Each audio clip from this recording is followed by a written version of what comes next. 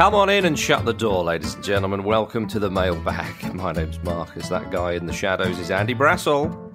Hello. Andy, how the dickens are you? Yeah, I'm pretty good, Marcus. You? Well, I can't complain, yeah. I'm having a nice time. In my own little bubble. Obviously, what's going on is horrendous, but I'm okay. Thank you very much for asking, Andy. And I'm pleased to be in your company and the listeners for this Mailbag. Yay. Yeah. Absolutely right. Now we're recording this. We're recording this before the weekend. It goes out after the weekend. So if some mad stuff has been happening in the footballing world, i.e. Germany, then please bear with us. But we do have some questions surrounding the Bundesliga, of course, and you can always find out a little bit more from on the continent, but also you can find out some stuff here as well, because that's why you're here. Let's not deflect too much more, Andy. Let's go into the questions. We've got one from RYNVK33. I'm going to say Ryan VK33. I hope you're all right with that. Probably what you meant. Forgive me. And the question is, with the transfer craze surrounding Timo Werner, I was wondering why there's been so little discussion about his teammate, Marcel Sabitzer. I've been very impressed every time I watch him play and was wondering if you think he could maybe make the switch to an elite side. And Andy, if I may, I'm going to bring in Alex B as well. Because he asked, with the Bundesliga, I don't know if that's Alex Bruce, probably not, but he asks nonetheless, with the Bundesliga returning on Saturday, or the recent return, should I say, who are the lesser-known young talents we should keep an eye out for? I'm looking forward to seeing what Ezequiel Palacios can do. Andy, unpack. There is some stuff to unpack, and unpack it we shall. Sabitzer, I think people have been speaking about him quite a lot, particularly since those two really great performances against Tottenham in the Champions League. I think if he'd been overlooked for a little while, there would be obvious reasons. Firstly, that he wasn't the top scorer. Secondly, that I think certainly before this season, you would have had to be a bit of a Bundesliga connoisseur to fully recognise him. And the third thing is he's still been developing at 26 years of age.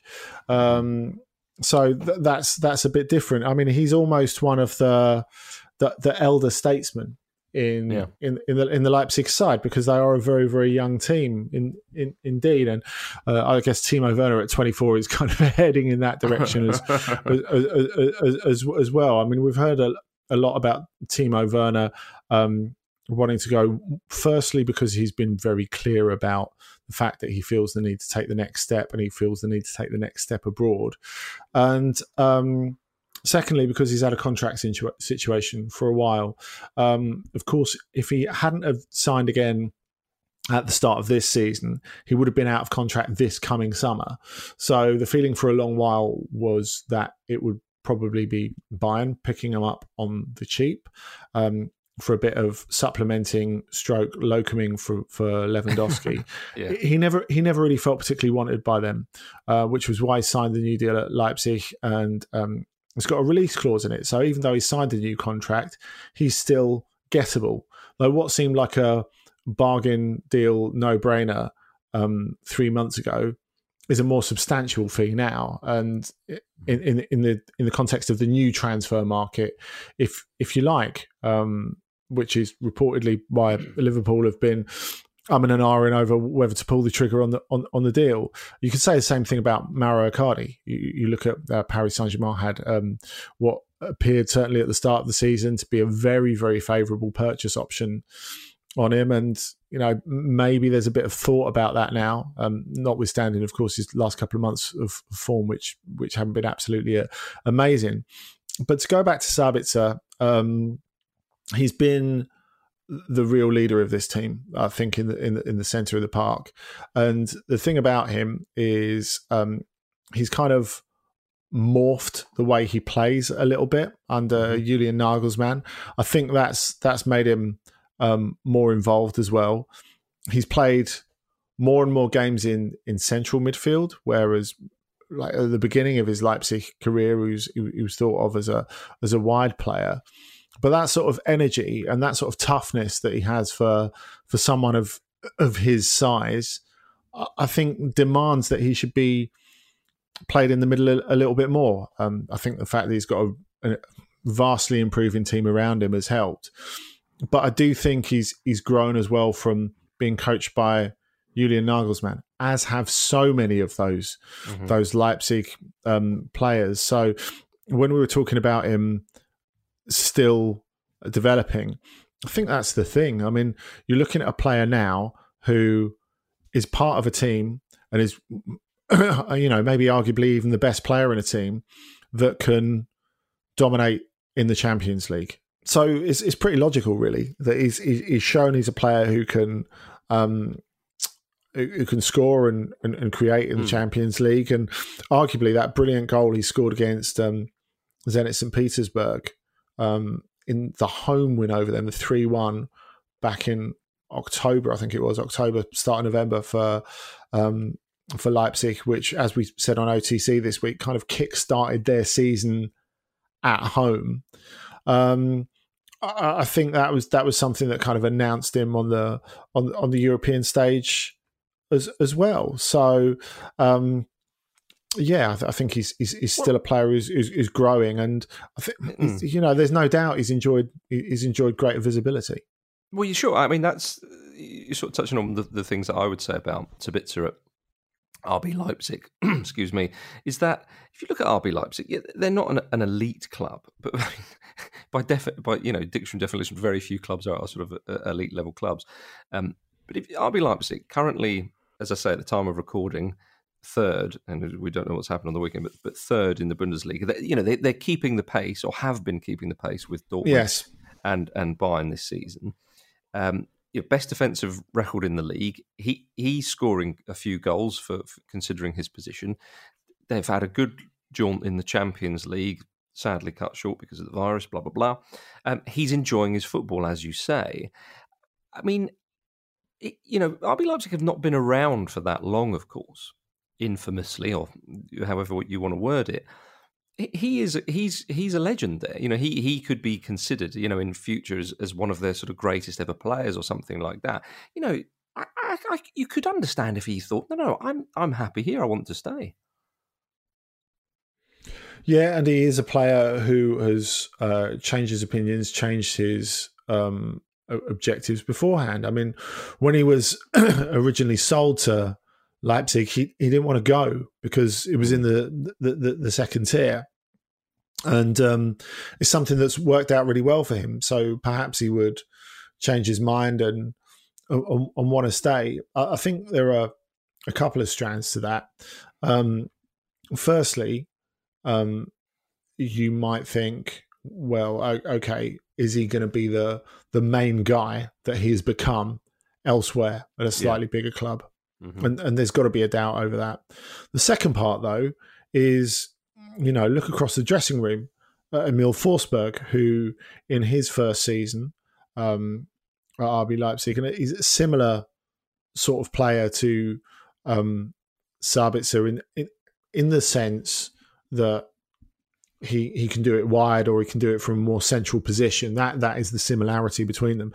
But you think in Leipzig's first season up, he was a leading assist maker in Europe. Everyone was looking at him, and he found it quite hard to recover after his move to Milan that he really wanted didn't go through. And now he's not a peripheral player for Leipzig, but he's a squad player. He's not one of the first names on the team sheet, whereas at one point he was absolutely vital to them. And he's a couple of years older than Sabitzer. And do you look at that and think, did he need to take a chance when he had it, when his stock was high? So those are I would guess the two ways of looking at it. When we come on to the next question about the young players to look at in the Bundesliga, I think we have to start with Leipzig. I mean, we said before, Marcus, they're a pretty young team. And especially that defence that you mentioned. I mean, it's the best young defence in Europe. There's no doubt about it. Of course, a lot of people will have either seen or heard about Dayot Upamecano, who was heavily linked to Arsenal. in their wisdom, rather than spending 80 million euros on him, they spent it on a forward that they didn't really need, but that's another story. Upamecano is a really, really good player. I think what's so eye-catching about him is not just that he's so fast and so dominant, but he's got that little bit of young Eric Abidal about him. If any of you guys remember... If any of you guys remember Abidal when he was young at Lille, before he even went to Lyon, never mind Barcelona, the thing he used to do that was so thrilling, he'd win the tackle and then just go piling 70 yards up the pitch with the ball. Is absolutely brilliant. The thing that Sol Campbell did only once, but it was really thrilling. Andy, do you know what? As soon as you mentioned that, I had Sol Campbell in my mind's eye there. I'm so glad you said that. Nearly scored the greatest goal in the World Cup history. Look, but there we are. Carry on, Andy. Yeah. You do sense like part of it was Sol showing his foresight. There will be guys who will do this in a couple of years' time, much better than me. But you're gonna love it. You're gonna love it. And Upamecano's got that in his locker as well. I think there's an argument, and we're talking about player and player visibility in the wider sense. Ibrahima Konate, who would be his first choice defensive partner, who's actually younger than Upamecano, he's 20 and Upamecano's 21, is arguably the better player. He's a terrific defender. He's been stymied by injury this season, which has let Upamecano even more take centre stage. But he's an absolutely terrific player. I love him, and they've done very, very well out of the French market. I mean, another young one who came over from Paris Saint-Germain, Christopher Nkunku, who's been brilliant this season, especially after the first couple of months. It took him a while to get settled, and for the last couple of months while the season was going, he was absolutely brilliant. So if you're into young players, yes, absolutely focus on Leipzig. You'll be able to watch all those games, and you will have done by the time you listen to this. You'll have had a great weekend watching it all on BT. The other players I'd flag up. Of course, another obvious one is Gio Reyna at Borussia Dortmund, who is only 17, but Lucien Favre has a lot of confidence in him. It's given a lot of playing time, particularly in 2020. But one that might have slipped under your radars is FC Köln. Sancho. Oh, sorry. Yeah. One that might have slipped under your radars is there's a couple of FC Köln who have been really good since Marcus Gisdol became the coach, changed the team about a little bit. And one of the first things he did is work on their left-hand side. And there's a really good duo on the left of Noah Katterbach, the left back, who's only 19 years old. And in front of him, Ismail Jakobs, who is pacey, can get inside or outside defenders, and can score and create as well. Jakobs has been doing it on his own in the last bit of the Bundesliga. We'll see once. Well, you will have seen once it starts this weekend, whether Katterbach and Jakobs are reunited on that left hand side. But they work really well together, and I think especially at Köln, where it's a club where people get really overexcited about stuff, where they care about the heritage, the connection. To see two local guys come through and get a go when normally the thought is, well, let's go tried and tested. It's been a while now since those who are considered sons of the soil, like Jonas Hector and Timo Horn, came through. They've been in the team for absolutely ages now. So it's been a while. So for these guys to come through and deal with the pressure, I think shows not just what talents they are, but how mentally strong they are as well. Forsberg, Klosterman, Leipzig lining up for it. Marcel Sabitzer took it on the chest and he hits a beauty, as only he can. And it's all turned on its head. Marcel Sabitzer.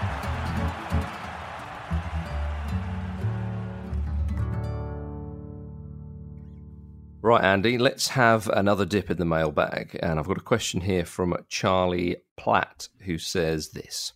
If you could pick any European club side from history for you yourself to be a part of, which club side would you pick and what position would you play? Oh, I like that. I mean, that's for anybody who listened to Ramble On recently, they will have heard Jim and I talking about our kind of fantasy careers, if you like, if we were getting into football now. So there's shades of that, although Charlie, I think, did ask this question a number of weeks ago. So it is an original thought of yours, Charlie. Appreciate that. But Andy, how would you respond to Mr. Platt's question? Well, you know what? You're the player, Marcus, so I'm going to throw it back to you in a minute after I've outlined, firstly, that it was never my ambition, even as a child, to be a football player. Really? And no, never. And be a basketball player. and secondly, I wanted to write actually. And, well done. You achieved your goals, Andy. Every day's a bonus for you, isn't it? Brilliant.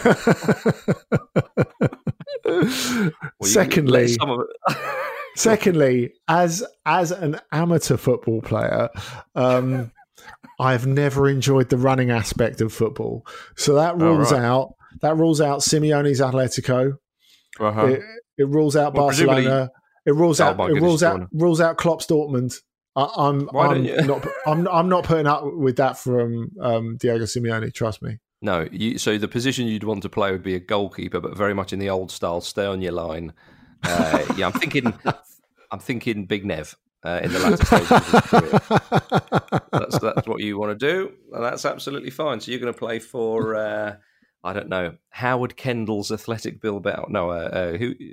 I don't know. How if you were going to be a goalkeeper, you would go for I don't know, like one of the dominant Real Madrid sides of the 1950s, wouldn't you? So you just stand there and then pick up your medal at the end. See, I don't know. Hang on, I don't know who was in goal for Real Madrid in the 1950s, and he might have been a fine goalkeeper. Okay, Andy. So I'm just saying that in terms of protecting history. Okay. Well, I'll tell you what. Bear in mind that when they won that 5th European Cup in a row against Eintracht Frankfurt at Hampden, they still conceded 3. They still conceded 3 in that game. Exactly. So not that Andy, easy a job. Which team are you going to pick? You're not going to go for 1950s Real Madrid and play in goal. I'm pretty sure of that. No, I am not. I would go for. I would go for one of two teams. If I was doing it for the camaraderie, the bonhomie, the enjoyment, I would want to play for Andre Villas-Boas's Porto, because they won the league by a mile. They're unbeaten in that season. Wow. They played some really entertaining football with Falcao, Moutinho, Hulk, James Rodriguez, Freddie Guarin, Alvaro Pereira. So many good players in that team. So I would only have to play a peripheral part and be able to watch a lot of it from the best seat in the house, which is very important to me. You'd be Nuno Espirito Santo, wouldn't you? Nice try, but no, I would be a centre forward. I would like to get the odd superfluous goal in like a 4-0 win against Guimarães or something like that. Was Jackson Martinez involved then? No, that was before his time. He was brought in to replace Falcao. Yeah, sorry. Later, but yeah, I think the whole atmosphere around the team. I've never seen a team really that I've covered at close quarters enjoy each other's company so much. There was just such a buzz to them. And I think that was so important. And of course, they ended up winning the Europa League in Dublin against Braga as well. So, and you get to play in the Clásicos against Benfica.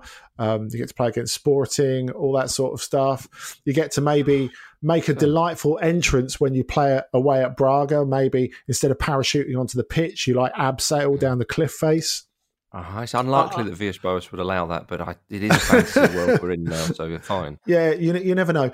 If I'm going for purely cold-blooded trophy gaining, I would like to play the Diego Milito role Oh yeah, for 2010 Inter. Yeah, okay. You are under Mourinho then, but then they did love him, I suppose. You know, we can't always depict him as this miserable sod who falls out with his players, because we remember Materazzi's tears when he left. So, but Diego Milito was so lethal that season. I thought he was brilliant. I really wanted him to win the what would it be, the sort of Ballon d'Or or something like that, which is probably fanciful thinking. It should have been Wesley Sneijder that year, of course. I mean, that's the thing. Yeah. You got so much. You would have got so much service from Sneijder, from Eto'o playing on the right wing. Oh, Eto'o doing all your running. Perfect man to do it, because he had an absolute engine on him. A very intelligent footballer. He's very. I'm going to sound like a bit of a, as if I'm writing a bit of a hack blog which is trying to get clicks. But might I suggest that Eto'o is, even though he's obviously highly rated, he's still a touch underrated. There's no doubt about it. There is no doubt about it. So crucial for Barcelona's style played under different coaches, Rijkaard and Guardiola as well. I know he only, just one season at Guardiola, but that pressing style, he was so crucial to that. He's always harassing the defence. Bear in mind, at the start of that season, at the start of 2008, 2009, Guardiola said to his face, "I don't want you." And yet he pulled an incredible season out of the bag, and he was vital in that season, which is not just a high point for Barcelona, it's one of the high points of European football, period. Yeah, completely. Who are you having? Do you know, I think you convinced me with the Porto chat. That's really captured my imagination. But I have to have my own one. And I thought to myself, I don't want to kind of repeat what I said on that Ramble On episode, but I do like the fact, I do like the thought rather of going to a club that is a good club with a bit of history and tradition, but to be there at a kind of a legendary period in that club's history. So I would choose Sampdoria of the sort of late 80s, early 90s, because I think it's the only time they won Serie A. And to be part of a Sampdoria side who won the league playing in that beautiful kit, Andy. I mean, come on. Yeah. And I would like to play up front, but Vialli and Mancini up front that season were a bit tasty. So somewhere in the midfield, just feeding them, constantly feeding those hungry goal monsters, taking Sampdoria to the top of the league. I think they were the top scorers, I think, off the top of my head in the league that season. And which wasn't high, because I think they got 57 goals in 34 games in Serie A, which of course was very much high scoring back in those days. So yeah, Gianluca Pagliuca in goal. Andy, come on, nice. Marcus, don't be modest. You could have done the Mancini role. Yeah, you know what, I could, couldn't I?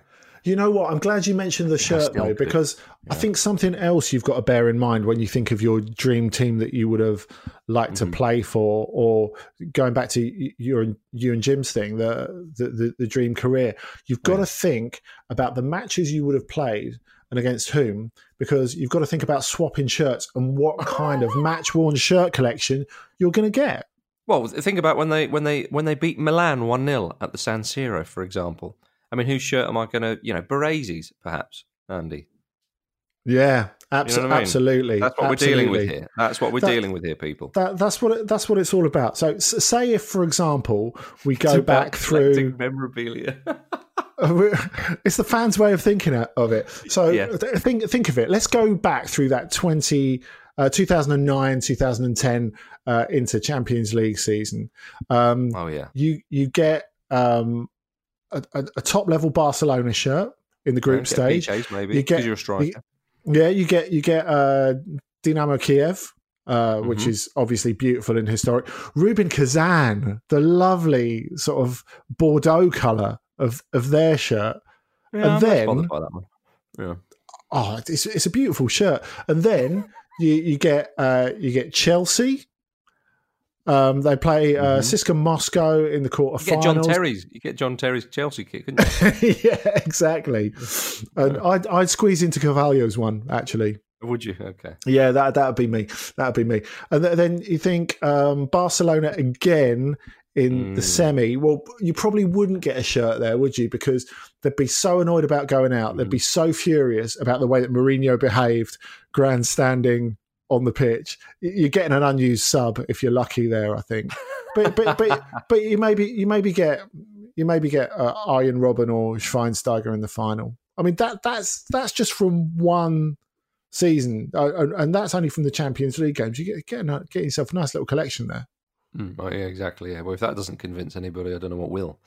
So there we are. Charlie Platt. In fact, maybe his surname Platt, that sort of subconscious, Sampdoria link. Maybe that's what it was, Charlie. Perhaps, I don't know. We can only assume. Andy, we've got time for one more, and I'd like to bring in a chap called Sven. Not the one on the desert island. A chap who's asking about Uwe Rösler. Fix.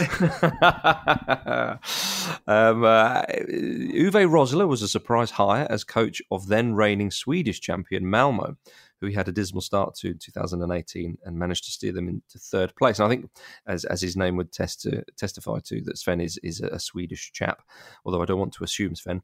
Anyway, Uwe Rösler, he steered them to third place, and then he was runner-up in 2019. And most impressively, he took Malmö through the Europa League group stages twice. He left Malmö due to, I'm trying my best with the pronunciation there, Sven, due to football differences or something like that. And so Sven is asking, what's the view of Uwe Rösler in Germany, and how has he started off as coach at Fortuna Düsseldorf? Well, I think asking the view of him in Germany is a really good place to start, because bear in mind that this is the first German club that he's coached. So even though Uwe Rösler's been a coach for quite a long time, he's a little unfamiliar to a whole generation of German football watchers. I mean, he's got obviously a fascinating story as a player, but he's not played as a top-flight footballer in Germany since late 90s. So that's a really long time to be away from the spotlight in German football. So, I mean, I spoke to him after we went over there for a game. Me and Luke went over there for a game and a couple of games at the end of February, which we didn't have the match on, of course. And I worked with Uwe at BT Sport a couple of times, so we had a bit of a chat afterwards. And he's really enjoying the Bundesliga. Delighted to be back there, and I think the fact that the Bundesliga has changed and developed so much. I mean, we can talk about how he's changed and developed in the intervening period, and I think that's quite right. Like Sven says, he did an excellent job at Malmö, which is a club with enormous expectation, by the way, in Swedish terms. We have to add that. So making them make a dent at Europe, and I was lucky enough to be at one of those European nights when they beat Besiktas at their stadium. It was an incredible atmosphere, and he did a brilliant job getting them out of a group that involved a club like that, because Besiktas obviously have their financial issues, but have an enormous budget compared to what Malmö have. So I think to come back and take a job like Fortuna Düsseldorf, because of his coaching career, he wouldn't have got a bigger one, because as we were saying, he's been away from Germany for a long time. You look at the clubs that he's taken. Of course, we think most recently in the UK, you think of Fleetwood, Wigan, Brentford. You know, you're not going to walk into a Schalke after that, are you? Leeds. So, or even Leeds, I don't think. So, well, he was at Leeds for a short period of time. Sorry. Yeah, so you're not going to walk into a huge Bundesliga team for after having taken those sort of jobs. So I've always felt that he's someone who has always wanted to better himself, has always wanted to improve himself, has always wanted to try out different cultures. And I think people have been pleasantly surprised by him in Germany so far, because really he was following someone who was very popular in Friedhelm Funkel at Düsseldorf, but someone who the board certainly felt had taken Fortuna as far as they could go, and they were in a huge hole at the bottom of the table. And he's improved performances pretty quickly.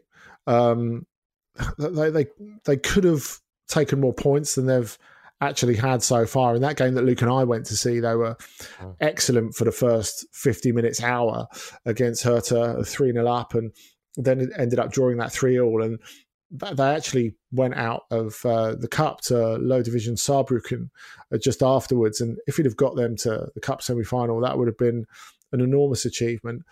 I think that they're in there fighting when they looked like a relegation cert for a long time in the season is really impressive by him. He's managed to help them find attacking confidence that they didn't really have before. There's still, I think, issues in terms of confidence and slight naivety. But given that it's such an enormous job, people are, I wouldn't say overwhelmingly impressed, but gently impressed by what he's done so far, because there were so many points in the first half of the season, and you think that they lost a lot of good attacking players at the start of the season. So Dodi Lukebakio went away and was eventually sold by Watford to Hertha, wasn't he? Having been on loan at Fortuna last season, Benito Raman went to Schalke.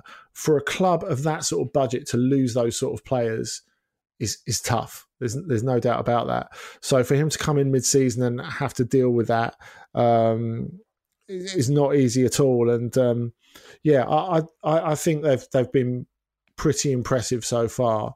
He's earned himself a bit of credit at the very least. So they're still a work in progress. They're not safe yet. Of course, as stands, they're in the relegation playoff place. But I think with the way they've played so far and the shape of the teams above them, they can justifiably aim to not just stay out of the bottom two, but even get out of that playoff place. So yeah, there's clearly work to do, but he's done a decent job so far. Ultimately, the thumbs up from Andy Brassel. Well, if you want to know more about Uwe Rösler, you can always read his autobiography, Knocking Down Walls, which I assume is a nod to his upbringing in East Germany. Yes. Andy, we've reached the end of our time. Just one quick one from me that I may ask you is, who should I support in the Bundesliga? It's funny, I've got no kind of... Because if I think about Serie A sides, I immediately think, I can think of quite sort of a lot of affection towards, say, AC Milan or Fiorentina. One or two sides, again, in Spain. I quite like Atletico Madrid. We both love Sevilla. Andy, you more than me. And so on and so forth. In Germany, I've not really got, apart from it not being Bayern, I've not really got much. Well, do you know what? We've already had someone in the Ramble nail their colours to the Dortmund mask, of course. So, yeah, my choice for you, Marcus, would be FC Köln, because they're party guys. They're full of fun. Yeah. There's real atmosphere there, and they smell beautiful. They love that sweet smell of success. You know what? I could imagine you playing for them. I don't know if they. I've not heard your career arc yet, so I don't know if FC Köln made it in there. But I could see you playing the Tony Polster role there. Oh, twin pack Polster. So yeah, okay. I quite like that shout. For some reason, you wouldn't recommend. Who did I? You wouldn't recommend Werder Bremen. Well, I think there's just such scope for disappointment. Because, I mean, I think they're really going to struggle to stay up. Of course, wonderful history as a club. Yeah, well, that's quite... Yeah. I mean, Köln is very much boom or bust, but the whole carnival vibe, I think, is what makes me recommend them to you. What about Schalke? Again, I think there's a lot of misery in there.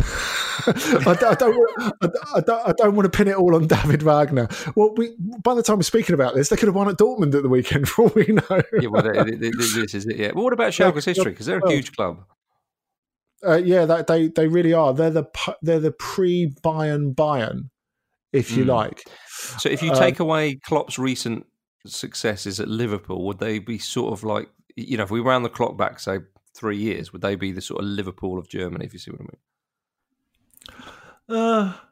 No, you'd have to have a longer memory than that. Oh, I see what you mean. I think we're talking genuine pensioners. Right. Like that, they were the Bayern of the like pre-professional era in Germany, because of course they only had like actual professional league from 1963. Okay, so they're the Preston North End of Germany. Let's go with that. And I'll tell you what, accordingly, if you do make it to the Arena Alf Schalke or the Veltins, it seems unlikely at the moment, Andy. They have got one heck of a museum next door. Oh, right. It's really good. Okay. And especially if you're into, like, you know, pre-European Cup European giants. If you're a Wolves fan, you'll love it in there.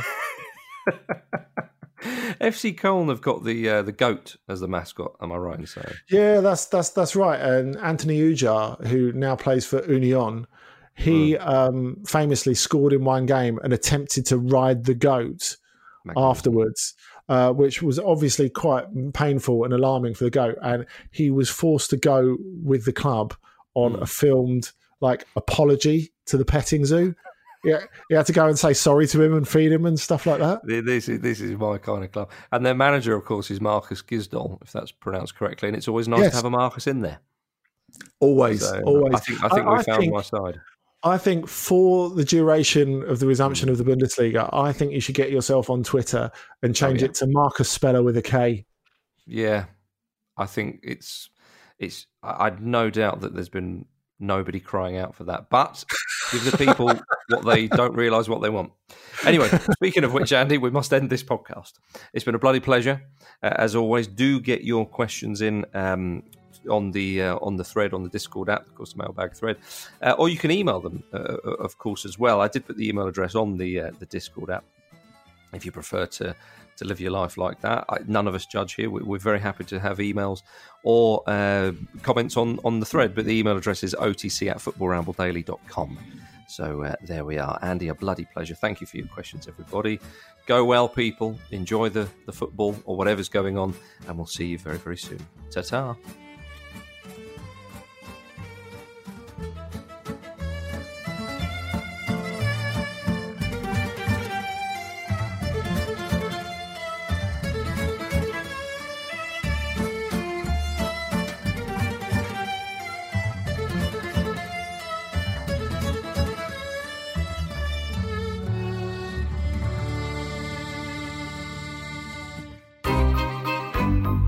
This was a Stakhanov production.